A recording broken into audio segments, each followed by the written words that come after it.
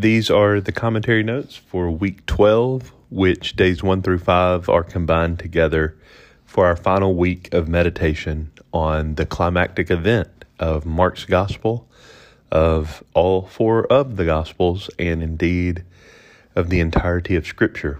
Our salvation hinges on what is contained in 8 verses in Mark's account, Mark chapter 16, verses 1 through 8, concerning the resurrection of the Lord Jesus. Mark's phrase, "when the Sabbath was over," in verse 1, indicates any time after sundown on Saturday evening. The three ladies who watched Jesus breathe his last in Mark 15:40, watched Joseph bury his linen-wrapped body in Mark 15:47. It appears Salome was apparently absent from the group who accompanied Joseph to the tomb. At any rate, these ladies are now also the first to arrive at the tomb, quote, early on Sunday morning, verse 2, so that they might come and anoint the body of Jesus with spices, Mark 16:1. Due to the haste of Jesus' burial, they have made it their priority to reach his tomb as soon after Sabbath as possible to complete the necessary procedures for a proper burial. According to France, while Jewish corpses were not embalmed in the technical Egyptian sense, as you would find in places like Genesis 50, verses 2 and 3, aromatic spices and ointment, according to Luke 23:56, were used as a mark of respect and perhaps to keep the corpse fresh for as long as possible, close quote. The Jewish anointing of the dead was less to prevent decay and more of an act of devotion. The rush of Friday evening's process to secure permission from Pilate limited Joseph from giving thorough application to Jesus' body, although Joseph and Nicodemus did apply a healthy dose of myrrh and aloes to Jesus' body. We're told in John 19:39 they applied about 100 pounds weight. Additionally, in God's providence, he already had another lady pre-anoint Jesus for burial just a few days earlier, Mark 14, verses 3 to 9. The question remains unanswered in the Gospels for how the ladies would have accessed the tomb to anoint Jesus' body, verse 3. Mark's point, however, is to underscore the veracity of his account. According to Edwards, for the third time, Mark lists the names of the women attending the cross, burial, and empty tomb of Jesus. The listing of proper names, so unusual for Mark, certifies on the basis of eyewitnesses the veracity of the events described. More remarkable is the repetition of the list, and even more so that they are names of women. Jewish opinion of women, especially in religious matters, was not always positive, close quote. Mark's focus on the women actually serves to validate his gospel account. For if a first-century author was seeking to propagate a fabricated story of resurrection, the last source he would embellish as eyewitnesses would be women. Quote, had early Christians fabricated the resurrection story, the testimony of women in all four Gospels was no way to go about it, close quote from Edwards. Again, another quote from Donald MacLeod. It's hard to imagine any creator of myth or legend choosing these as the first witnesses to the risen Jesus, close quote. Had these women not in fact been present, Mark would certainly not have named them so often as validation of his gospel claims. Again, MacLeod, quote, nothing but the fact that this is how it actually happened can explain the choice of such witnesses, the supreme instance, perhaps, of the foolishness of God, 1 Corinthians 1:25, close quote. Our God does not operate by human societal standards. It was not a concession for the Lord to so honor these women to be the first witnesses of gospel events. It was his joy. Again, quoting, those whose testimony is discounted in human society are the first to be included in the divine society. You can see 1 Corinthians 1:26-28 for that, and that quote came from Edwards.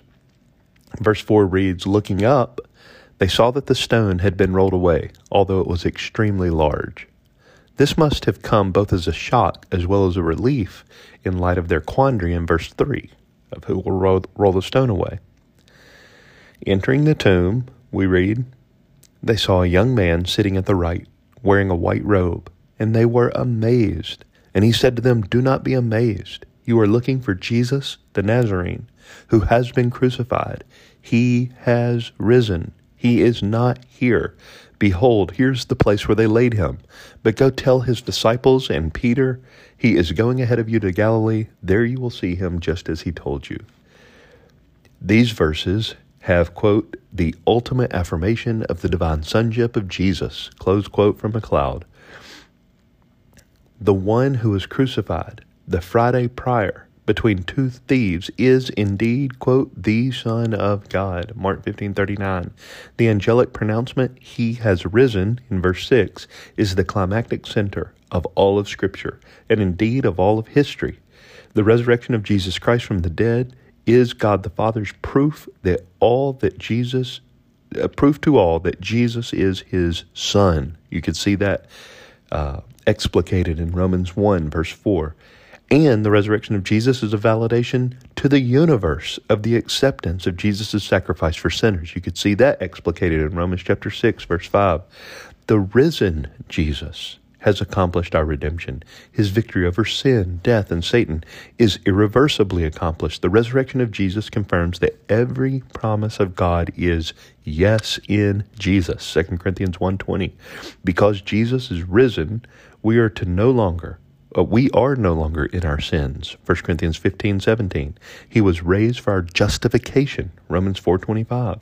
Because of his resurrection, death is no longer master over him. Romans 6:9. We are born again to a living hope through the resurrection of Jesus Christ from the dead. 1 Peter 1:3.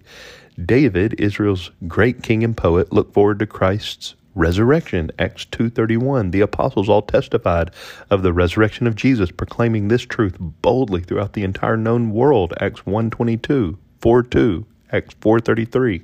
The risen Jesus blinded, converted, and unleashed Saul of Tarsus to proclaim the good news. Acts 9, Galatians 1 and 2.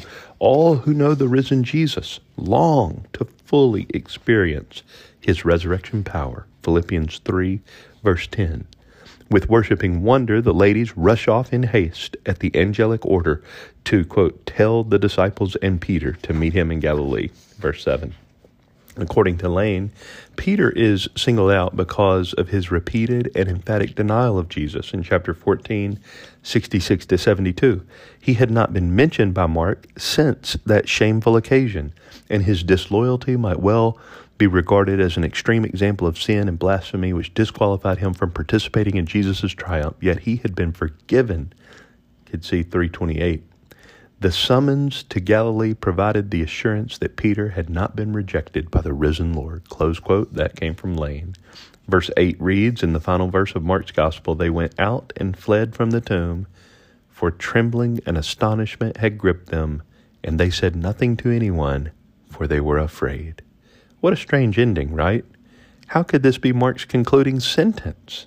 According to a footnote on page 244, you can find a treatment on why the longer ending is not to be regarded as original, and those notes are on page 10 of your teleos study in the introduction.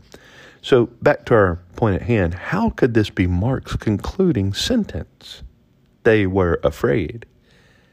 It is not strange at all when we consider that this verse, in light of Mark's entire message, the fear of these women corresponds to the same reaction everyone else in Mark's Gospel experienced in response to the revelation of Christ's transcendent dignity. Mark 4:41, 5:15, 5:33, 5:36, 6:50, 9:6, 9:32. The silence of the women, coupled with their holy fear, is consistent with all in Mark's narrative who affirm a proper Christology. These women were worshiping the risen Savior, and that's where Mark intended to leave it. According to Lane, it is the resurrection of Jesus which creates the good news concerning Jesus, the Messiah, the Son of God, which is the opening verse of Mark's Gospel, Mark 1:1. For even the Son of Man did not come to be served, but to serve, and to give his life a ransom for many. That's Mark 10:45, and this concludes the commentary notes for week 12 and our study on the Gospel of Mark. God bless you.